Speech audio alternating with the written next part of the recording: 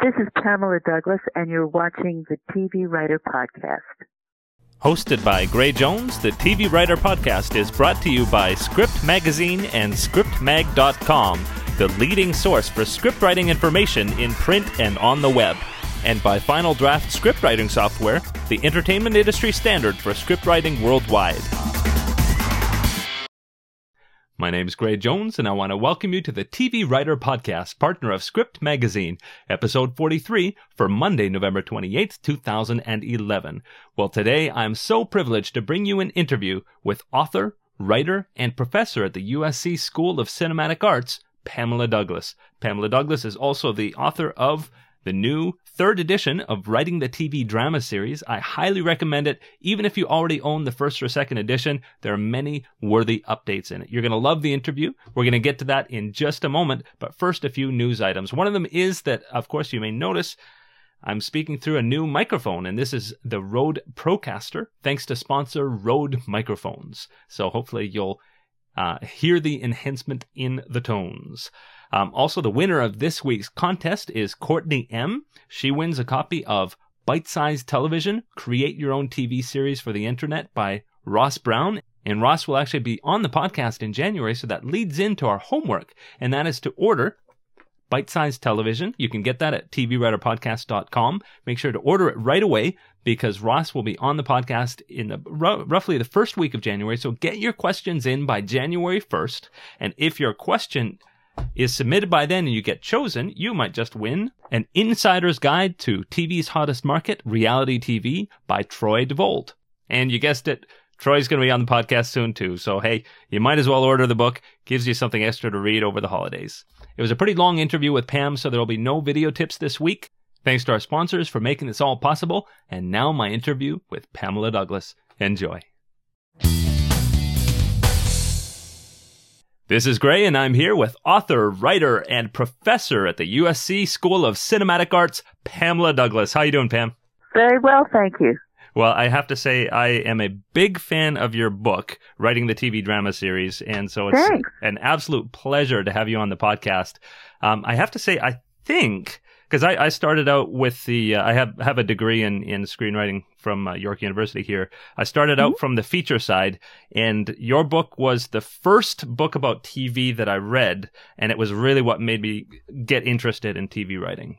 Actually, I think it is the first book that anybody has read because there hasn't been much out that really speaks to the professional quality of television as well as all of the wonderful opportunities, artistic and career. I truly believe that this is the time when writing for television is an open field which is just full of opportunity and rich with creative possibilities in a way that movies are less and less. Mm-hmm. So it used to be long time ago, there was the idea that, well, if you wanted to do high quality stuff, you'd write movies and otherwise you'd work on television. And that's just flipped right now. Of course, there are some few wonderful movies, and I'm not belittling that quality, but most of the movies made are franchises at this point, remakes of something old or something that aims at teenage boys and really is a lowest common denominator in the way that TV used to be. And there are very few films made. Even people who are going into the independent film festival circuit, which is art films, find that the money has dried up for those films. So it's a very, very rough road for anybody who wants to do theatrical features. But at the same time, the doors are wide open for all of the permutations of television because TV is so far, far from the days when there were just a limited number of networks and few things to choose from, all of which had to be widely broadcast. Now, with niche marketing and the rise of great stuff on basic cable such as AMC and even now Starz is coming along, not to mention the premium channels, HBO and Showtime, and all of the internet applications at a time when television is converging with all of the new media. All of that put together is just a thrilling, exciting time to be a writer, in my opinion. Mm-hmm. And, good news that there is still a lot of work. I know there was a while that people were talking about the staffs getting smaller, but there's so many shows going on, and so it's good news that there's still a place to work. Well, that's absolutely true. It's also true that some scripted shows have smaller staffs, some don't. There's more shows, but more than that, there's another trend that's going on now. Well, there's several other trends that are going on, but one of them is that there was a period when scripted dramatic series were being replaced by much, much cheaper so-called unscripted series, which of course is a lie. They're not unscripted. They're fully scripted. Mm-hmm. They're simply underpaid and not cold writers and poorly acted. It's just trash. So that trash, because it was inexpensive, because of violations of labor laws and exploitation and other reasons, that trash was replacing the scripted series, but the cycle is going around so that even networks that have done overwhelming amounts of so-called reality or unscripted programming mm-hmm. realize that there's audience exhaustion about those things and revulsion at some of the, negativity on them and the kinds of qualities it brings out in human beings. And because of that, there is new interest in scripted series. At the same time, there's a big spectrum of scripted series. Some are not awfully good and some are great. Mm-hmm. But we're finding that basic cable, which is free, is completely, it's a rediscovery right now. AMC, of course, with Breaking Bad and Mad Men before that and other excellent shows, and the enormous success of The Walking Dead as well. Mm-hmm. And then Starz has just come out with Boss, which is an excellent show. And then you add to all of this stuff the international, or let's just say the global market, and we have another opening that had not existed at a time when technology was less able. Mm-hmm. But now there's a cross-breeding across all countries, and there are just no boundaries anymore. So you'll find, for example, when The Walking Dead premiered, it premiered simultaneously in 120 countries. That's crazy. Yeah, in 85 languages. Wow. Yeah, in a single day. Which is because it has nothing in that case to do with the writing of it, but that had to do with where the world is now in terms of how things are marketed and how things are broadcast. And it goes in all directions. Shows being made in other countries, being repurposed here. The Killing started in Denmark, and there's so many other examples. And of course, the other way around, American-made shows being reimagined for other markets. This is especially an issue in France, where the Law and Order franchise has been in effect adopted and revised to fit the French legal system. But they're really using Law and Order episodes. So it's a fascinating time. Oh, and one more, House, for some reason, I don't know exactly why, is one of the most popular shows in the world, in all markets, all over the world, including the Middle East, by the way, where it's well known. Wow. Even though they regard doctors quite differently there. So it's just a fascinating time to be in the television business. Mm-hmm. Well, we're going to catch up to the present in a bit, but what we always do is go way back, and I'm just fascinated by everybody's unique path into the industry. Why don't you share a little bit about how you arrived at today? You grew up in New York, and you were not into television growing up in terms of writing it. No. I grew up in New York City. I was a poor kid and benefited, I must say, at that early time from how excellent the New York City public schools were long ago. So I got saved by a really, really good free education system in New York City, oddly enough. No, I didn't watch television growing up. I was really busy trying to survive and to get good enough grades in school so I could win scholarships. So I didn't do any of that. Mm-hmm. It wasn't until I was a young adult, and I realized a few things all at once. One was that being a teenager in the early 70s, when there were so many social movements, it hit me all at once that the way to persuade and communicate with large numbers of people, if there's something you care about and something to say, was television. And that actually, at that time, the news programs were doing a bad job of covering any of the protests because their very staid, old-fashioned staffs, especially on local stations, didn't know how to interface with the young people or with the movements, any of them. And so they were willing, and going way, way back, to give out cheap cameras, cheap 8mm news cameras, some of which had no sound, to some of the rabble, in order that we would, in exchange for being taught how to use these things, would bring them back some news footage. So that was one early way of getting involved. But I was always a writer. I was always writing before that. I published poetry. I did journalism. I did some plays. I was always writing. So this was a confluence that was fortuitous to me, and it was part of, my abilities and part of the time, that there were some openings that are different from what's now. Now, this is all East Coast. None of this was Hollywood. Yeah. So I was already doing some early film work and experimental film work, even painting and scratching on film, developing it in my bathroom sink. I was doing all of these exploratory things while also publishing, writing in various forms, at which point how did this come about? There were many, many steps involved, but one of them was that I found out that far, far away in Los Angeles, which I knew nothing about, there was a new public television station that was opening it no longer exists, called KVST-TV. They put out an ad for a program director. I didn't know what a program director did. I had no qualifications. Yeah.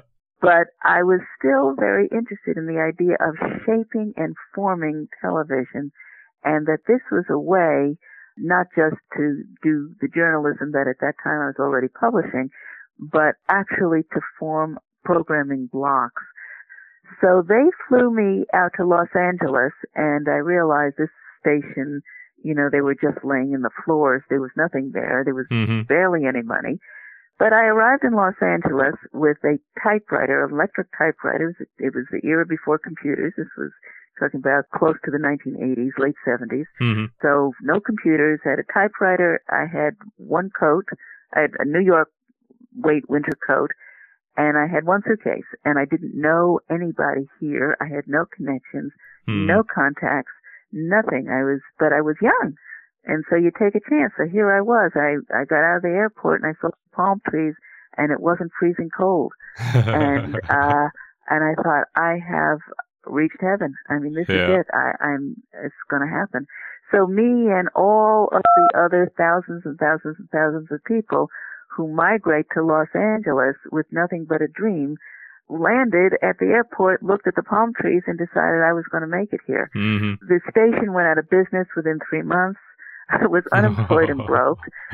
But by then, largely because of the publishing I had done and really not anything else, somebody said to me, listen, Universal Studios, which was, way beyond anything I could have imagined, is interviewing for a woman executive. There had never, ever been a woman executive in the feature film area. And they said, take a shot, go over there. And, they're talking to a lot of people.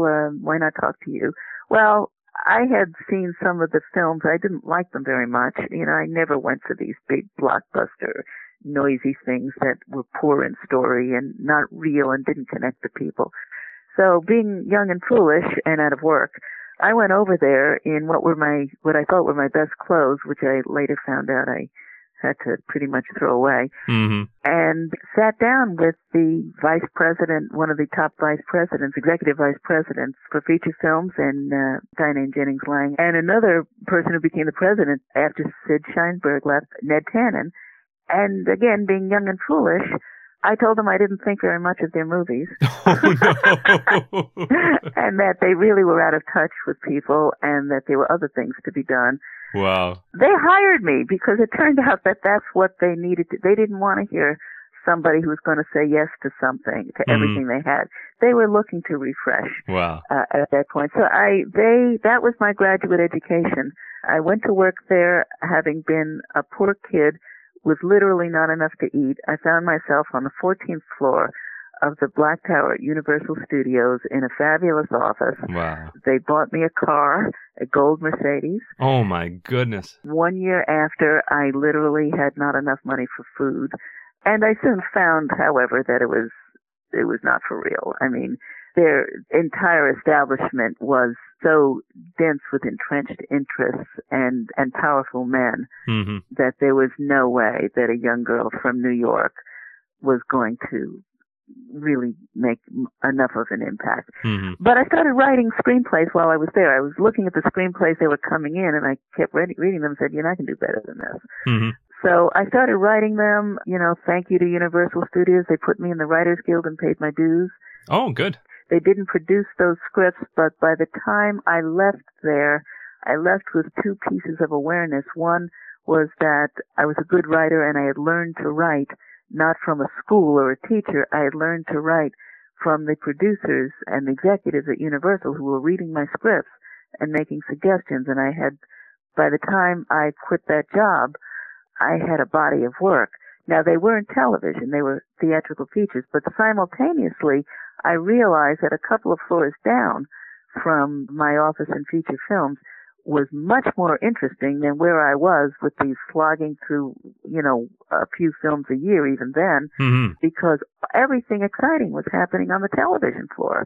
There were TV movies that were at the time were brilliant. TV movies, bottom fell out of that market in the 1990s, but around 1980, it was still going strong, very strong. Yeah. And it was a time when exciting things were happening. Stephen Bochco was on the lot and soon would be doing Hill Street Blues. Wow.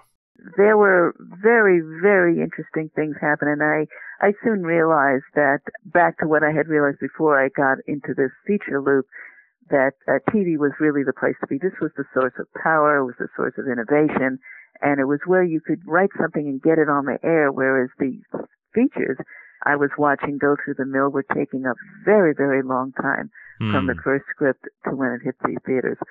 So I got out of there and fortunately had enough contacts that I was able to get an agent and started at that point speculating early episodes. So early on, I was doing freelance scripts, which gave me a very broad sense of the marketplace, because even though they weren't great material of the quality I later did, I learned how to do certain kinds of procedurals from a script I did at Mike Hammer. I learned how to do some sci-fi things from a script I did at Star Trek Next Generation. And I learned how to do multiple storylines from Trapper John.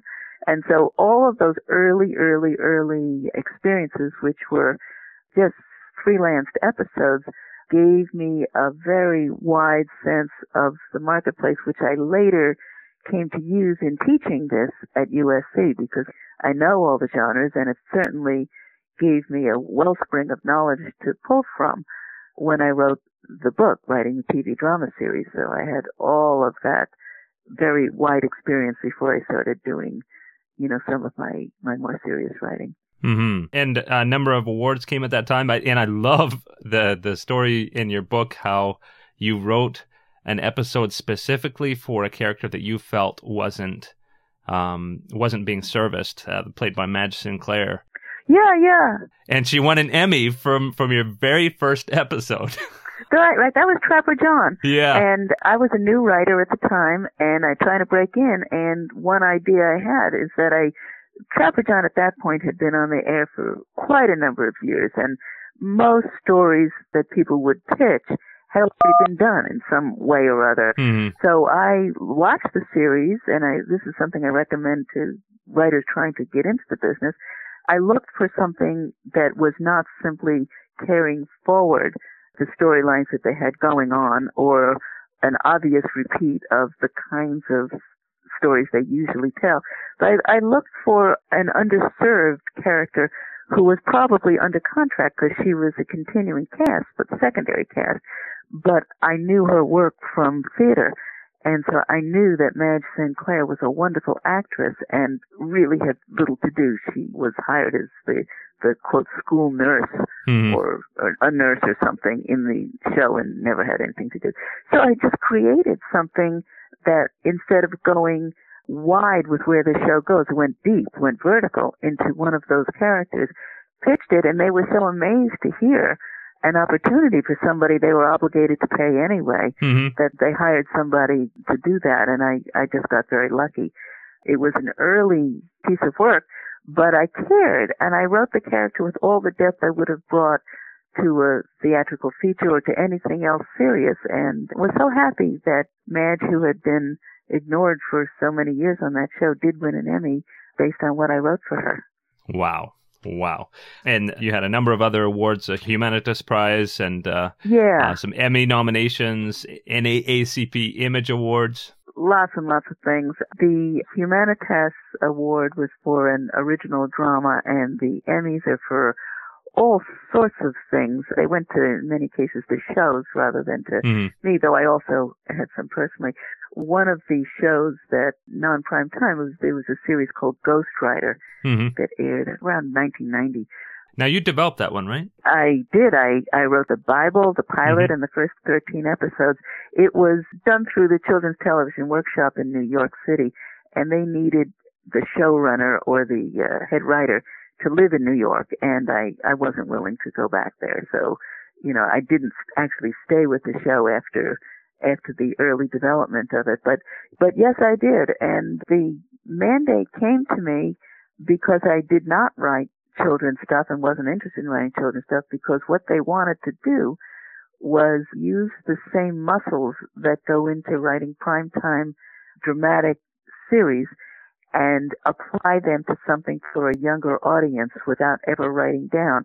The mandate under that show was to encourage kids to read. And the idea was, without being pedantic about it and without making it feel educational in any way, how could you do stories that involve reading in a completely natural way where it's something kids want to do because it gets them to a goal, a dramatic goal. So we created a character of a ghost who is able to communicate only in writing. And by communicating with the cast through writing to have important clues or important information or important insights, they need to read these in order to get what they want. And the reading would not necessarily be on a page of a book. It might be words written in dust or something on a window pane. There are all sorts of ways of putting language on screen without it being reading static text. And so we explored all of it. It was a very, very innovative show. And we found that although we were really aiming at 8 to 12-year-olds, to encourage them to read more, we discovered that because of the strong franchise, it had kind of a detective franchise, but the strong characterizations and the relationships among the characters and the quality of what we're doing, that we actually had a non-demographic from age 4 to 17. Wow. So people were watching it without caring about the educational stuff. They were watching it because it was good storytelling, and I was very proud of that, and that won everything you can imagine. Wow. Yes, I was on for a few years. So that was one of the good experiences. I've had a lot of good experiences. People gripe about how tough it is to work for television because sometimes you get network notes, and unquestionably you sometimes do get very stupid network notes. But if you're fortunate enough to work on a staff with an experienced showrunner and talented writers, you get a collaborative increment of the creative energy in a show, and where everybody's building on everybody else's ideas. I have a former student who's now an executive producer at Dexter, and she tells me that that's how she feels about the staff there. That although one person's name may be on any individual episode, that really everybody has contributed in the writer's room and even in revision stages, and that it only makes it better because they're serving the product and not each other, and not their individual egos. That seems to be a particularly well-formed staff. Not all work as well, but I've had very good experiences. Mm-hmm. And so at what point did you start teaching at USC, and at what point did you decide that you needed to write a book? I started teaching at USC at the very beginning of my career when I had no right to be teaching at USC or anywhere. I realized in 1982, so this was way at the beginning of everything. Mm-hmm. I'd just come from Universal and that experience, and it was just, I wasn't even breaking it. I don't think I had any credits yet at that point. But I realized early on that even very successful writers have periods in between, that shows get canceled and you're out of work, or you may have just not gotten staff that season, or you wrote something you thought was optioned and it didn't get made. There are a lot of reasons that people who work in this industry as writers have downtimes. Now, sometimes you do so well that downtime is welcome, and it's a hiatus, vacation time between seasons. But I realized that, at that point I had a newborn baby, and at that point I was also a single parent and really needed to make a living. So I figured, well, let me see if I could teach. And I taught a little bit at UCLA, just an adjunct class. And then, they hired me to teach one class at USC, again, not on the regular faculty. So I was there for actually a lot of years. Next year I will have been at USC for 30 years, which is a little shocking to me. Oh my goodness. I know. But at first I would be there some terms, and when I'd join a staff I would leave and then I would come back. So I was off and on just teaching individual classes, but I wasn't there very long when I realized something, which is that USC at that time, and back into the 1980s, was not teaching television. They only taught the scripts that underpinned the student filmmaking and maybe one or two classes in writing a feature film.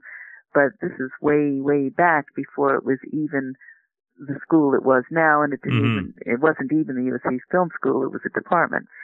And I was simultaneously teaching a class at UCLA, just the auxiliary program, in television.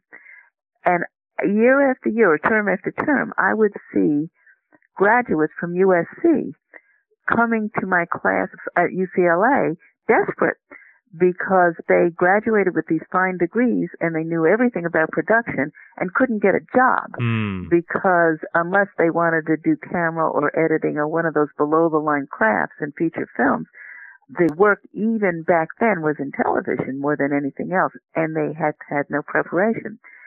So when I saw this, I went back to USC and I said, listen, I'm seeing your graduate students at UCLA because they're not working. They're graduating, they're coming looking for the career path that they didn't get here.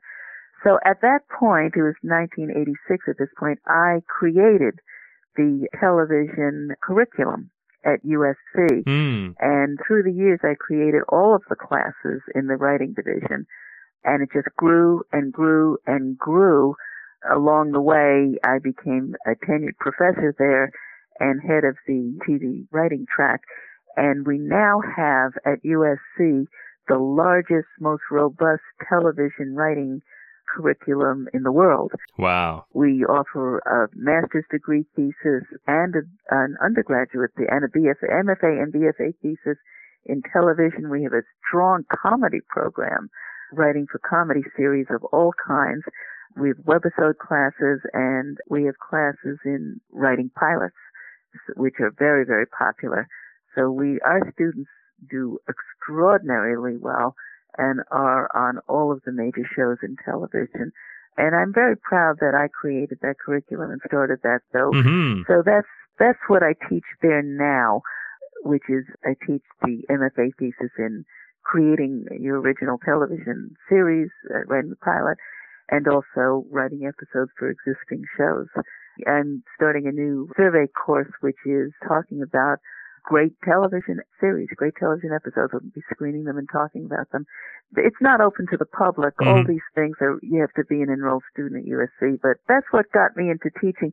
Fortunately, my teaching career developed in parallel to my writing career, and one supports the other. I never stopped writing just because I was teaching, and I never stopped teaching except occasionally because I was writing. I think that they feed each other. Yeah.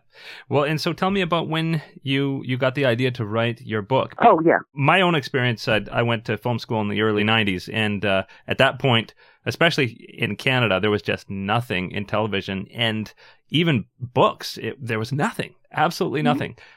So you probably saw the same thing. When did you say, I want to be the one? Well, it actually didn't happen quite that way. My students, year after year, kept suggesting that I write a book based on the class that I was teaching, and I really didn't want to do it.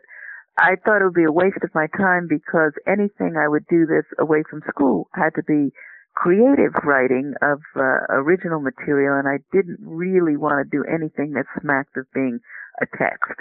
It just didn't interest me, and it didn't seem creative enough. And anyway, I was teaching all this stuff, so why bother writing it down?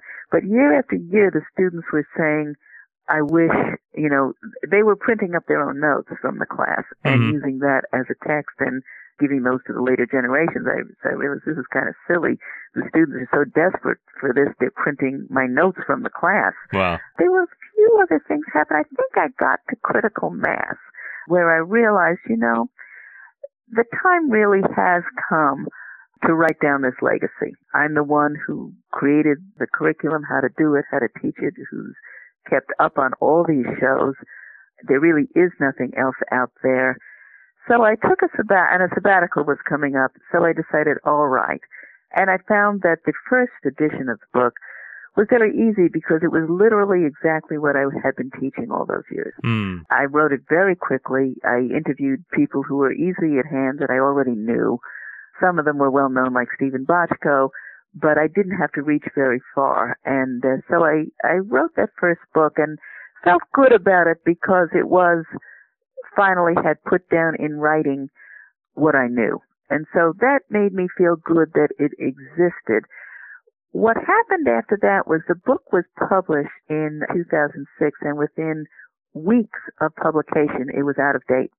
Because in 2006, ABC started, and then the others followed suit, went from the predictable 4 acts to 6-act structure for drama series and more.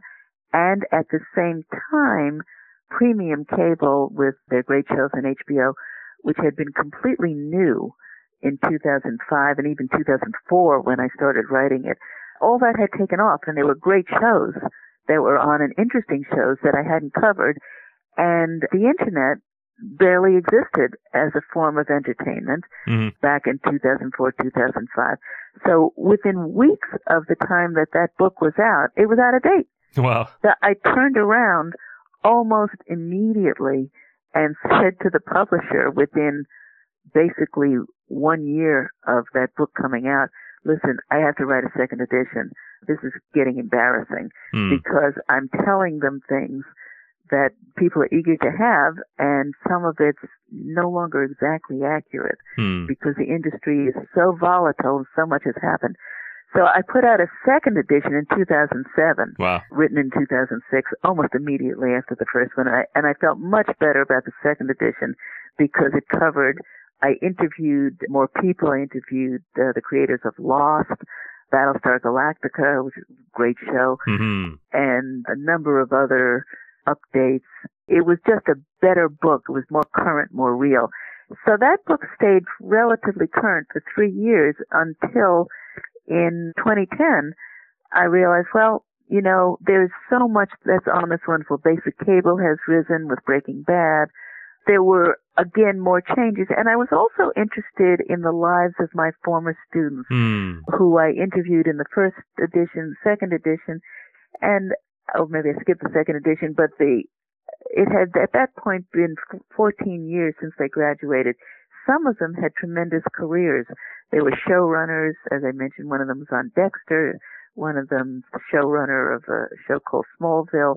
To others, they're working on other things, and the roads that they had taken. So I thought, wouldn't it be interesting to do the first and only longitudinal study of what happens to people after film school? Mm-hmm. Because they had not all taken the same path, and they had not all had the same degree of success, and they all had life, which was interesting. So I did new interviews, fresh people. I'm so glad to have spoken to David Simon, creator of The Wire. I got a wonderful interview with Charlie Collier, the president of AMC, and did a third edition, which was as current as I could make it, along with the final chapter talking about the future, which goes into the global ideas and the whole idea of the relationship of webisodes to the internet. And that just came out. That's real new. That came out in October. So that was last month. So it's a brand new book, third edition of Writing the TV Drama Series, and I think this is the last one. I'm not going to keep doing anymore. I really don't want to get stuck in writing analysis. In fact, when I first did the book and talked to David Milch, a great writer, mm-hmm. David said to me, don't write the book. Thanks a lot, David. I mean, I'm here to talk to you about it. He said, don't write the book, because as soon as you step away from the creative process and analyze it, you've killed your creative impulse. Because then you're in the analytic head instead of the creative head. I mentioned this to Stephen Bochco, his friend and former collaborator, and Stephen said that's silly. That's David talking, and that's not true, and it isn't true. I mean, I'm an artist. I've continued writing. I do all sorts of things, so it isn't true. However, I do think that the third edition of the book, which just came out, I do think this is my last word on the subject. Mm-hmm. But it's still the book. There are a few other people who've written some other books. There are some executives, former network executives, who've done a few things, but they're not writers. There are a couple of lesser books that, try to do a survey that's both drama and comedy and reality and like everything you can think of. Mm-hmm. So there are a few other works out there, but this is considered, in a way, the Bible of the field. And so it's very, very successful. It's been adopted by not just USC, but network training programs and, most other, serious universities that study this at all. Mm-hmm. Well, I think I got one of the first copies off of the presses, and I think it's a wonderful update. And I do think this one, you did leave it kind of open-ended at the end to say we're not going to define things, and I think perhaps you're a little more prepared for the next few years with this one. Well, that's what I think, because it's a vibrant medium, and change keeps happening.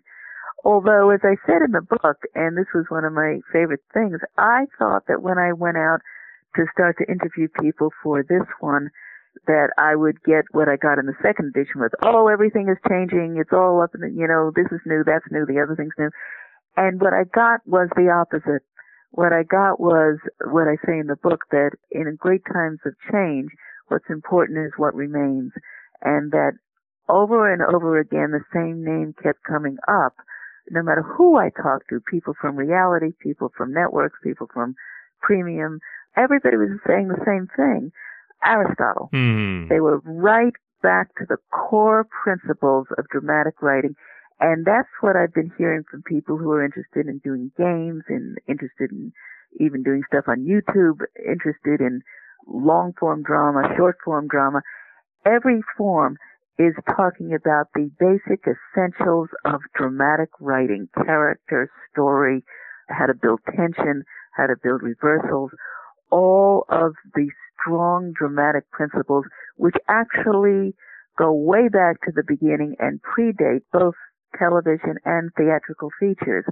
And I think that is a lesson for some of the young writers and also teachers out there who are saying, oh my, I have to jump on the latest technology. Oh, I have to learn how to work that device. Oh, I have to learn how to write for 3D, or, whatever it is that they're thinking about. And it's not true. What they really have to learn are what are the human factors that influence storytelling in all forms through the ages. And then they will never be out of date, because there's always going to be another gizmo, and you can't keep chasing that. But you can dig deep and find out what is real and true and honest in terms of creative expression and the stories of our times. Very, very cool. Well, I think it really does the job. Now, I hope we have some time for some submitted questions. When I told everybody that you were going to be interviewed, I got a whole flood of questions, and we'll do a few of them. Okay. First one is, and notwithstanding what you just said, as TV drama has evolved over the years, what change has had the most significant impact upon aspiring writers to break in? Like say, for instance, now versus 5 or 10 years ago, what are the trends that you've seen that impact aspiring writers? One is that the number of venues has exploded. And for a new person, I would not necessarily look at the 4 major networks. I would look at off channels, including basic cables, and see what you can do to get into any of those. I would not imagine that you are going to get staffed on a show on HBO. You won't. That doesn't mean you should not write the best quality you can possibly write, because you will want to have a fabulous showpiece. So you can have a showpiece of the quality of the very best. But if you're applying for work, I would say put your net wider than that. The other is that webisodes that are not just the joke, the 1-minute joke, but the ones that are a little more substantial can be a new break-in method. In addition, if you have a touch with any global or regional talent or background, make use of it. Finally, I would say that new material pilots are opportunities that did not exist before. There was a time that the only way to get in would be to write spec episodes, then climb the ladder of the staff, and that's still a very good way. But currently, pilots, if they're professional enough, if they're really good, are not just samples to get yourself an agent, but can also get you staffed. So I would say learn your craft is number one. I mean, really, really learn your craft. Writing one script is never enough. You need a body of work. And after you have that body of work, you may be able to get an agent, but with or without the agent, look at these less obvious venues and do write pilots. Now, and that question was from Derek. You mentioned in your book having a portfolio of a feature screenplay, 2 specs of different franchises, and a pilot. Do you think you need all of that in your bag before you apply for a staff? No, you can have various permutations of that. That was a ballpark idea. I know some people who have been playwrights. Yeah. Excellent, successful playwrights, and a play. I've seen portfolios that exist of 1 or 2 stage plays that have been successfully produced and have good reviews. I mean, some things, quality work. Some short stories even that are quality, and or a novel, and then a spec episode or 2 and a pilot. So you don't need a feature film actually at all. But no matter what your other work is, if you're going to try to get onto a television staff, you need to demonstrate that you know the craft. They don't have time to teach you.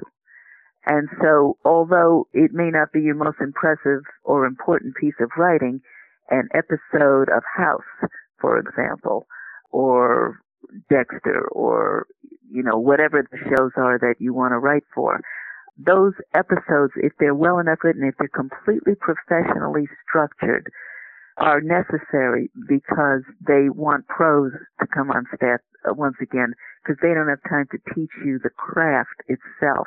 So there's the talent and then there's the craft. You need both. Yeah. As for pilots, they're a great way in because they show original voice. And so I would recommend that to anybody regardless. Yeah.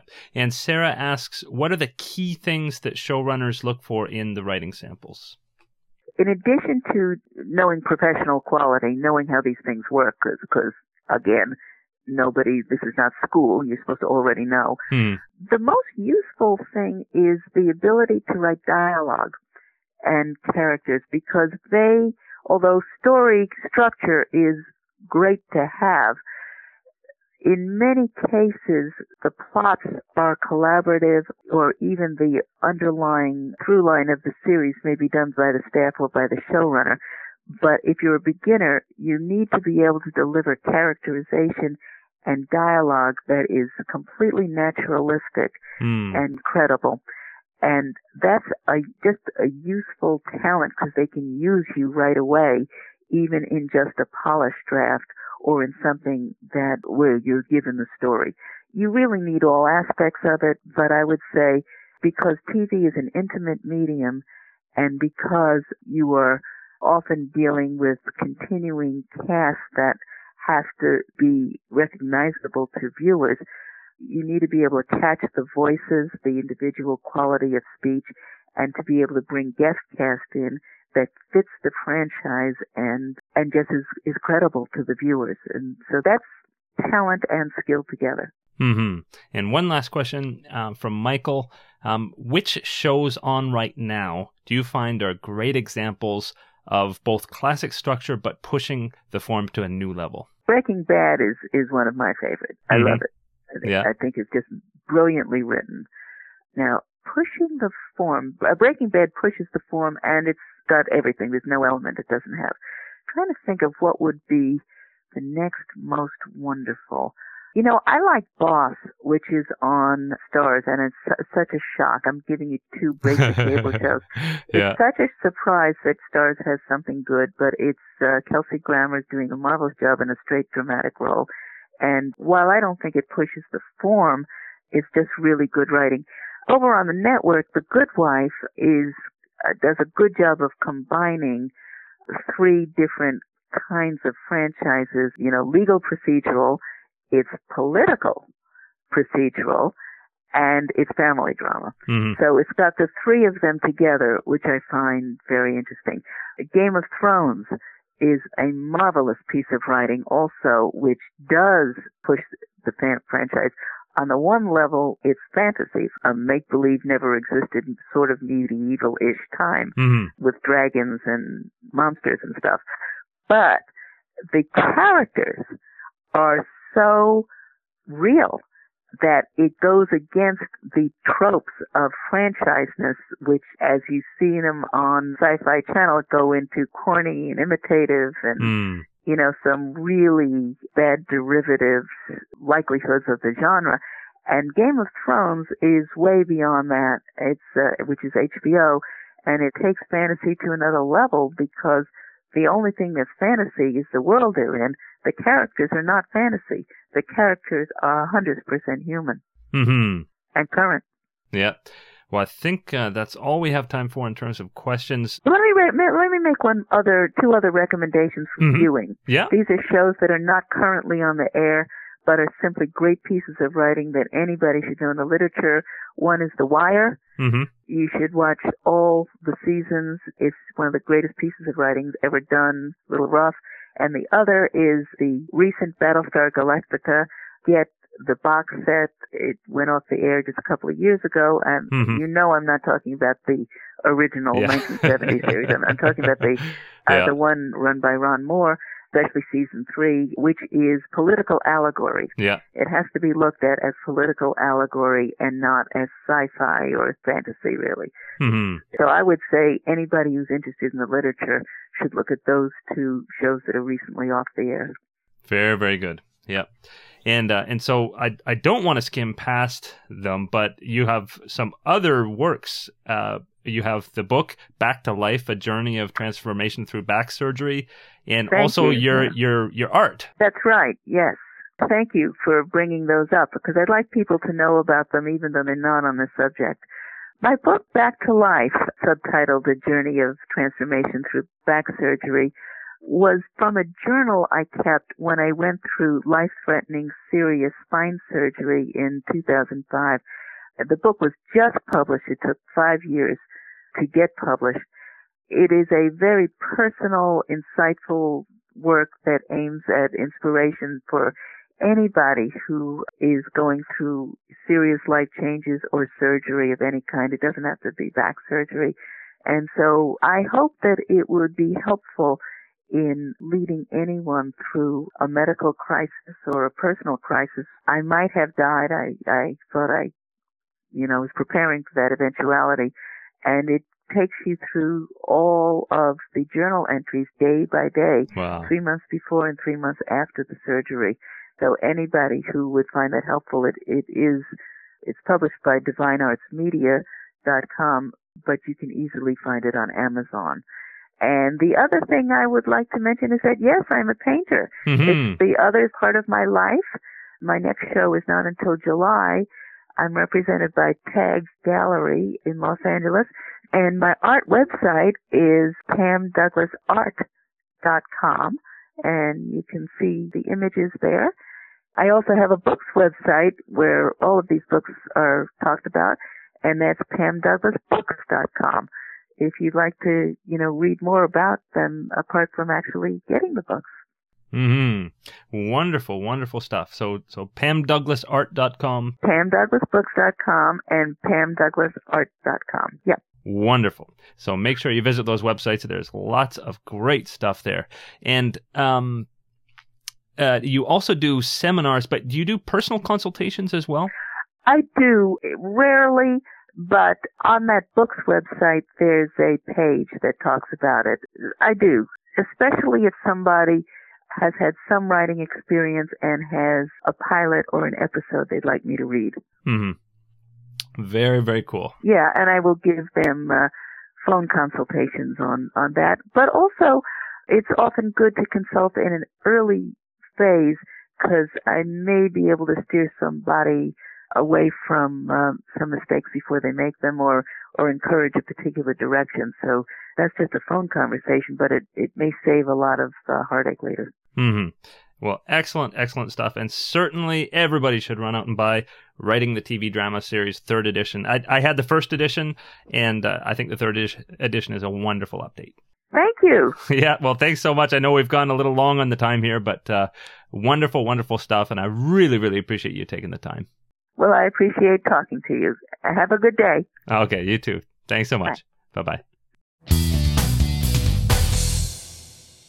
And that's all I have for this week. Make sure you go to tvwriterpodcast.com for back episodes, resources, and a database of TV writers on Twitter with 900 writers and continues to climb. Make sure you follow me on Twitter. @GrayJones is my handle. You can also go to blip.tv/TVWriterPodcast for all of the back episodes, and they're actually a slightly higher resolution there. You can send your questions to mail@tvwriterpodcast.com. Don't forget the contest to buy Ross Brown's Bite-Sized Television and submit questions by January 1st. You might just win a copy of An Insider's Guide to Television's Hottest Market, Reality TV. But thanks for watching, and have a great writing week. Bye-bye. Hosted by Gray Jones, the TV Writer Podcast is brought to you by Script Magazine and ScriptMag.com, the leading source for script writing information in print and on the web. And by Final Draft script writing software, the entertainment industry standard for script writing worldwide.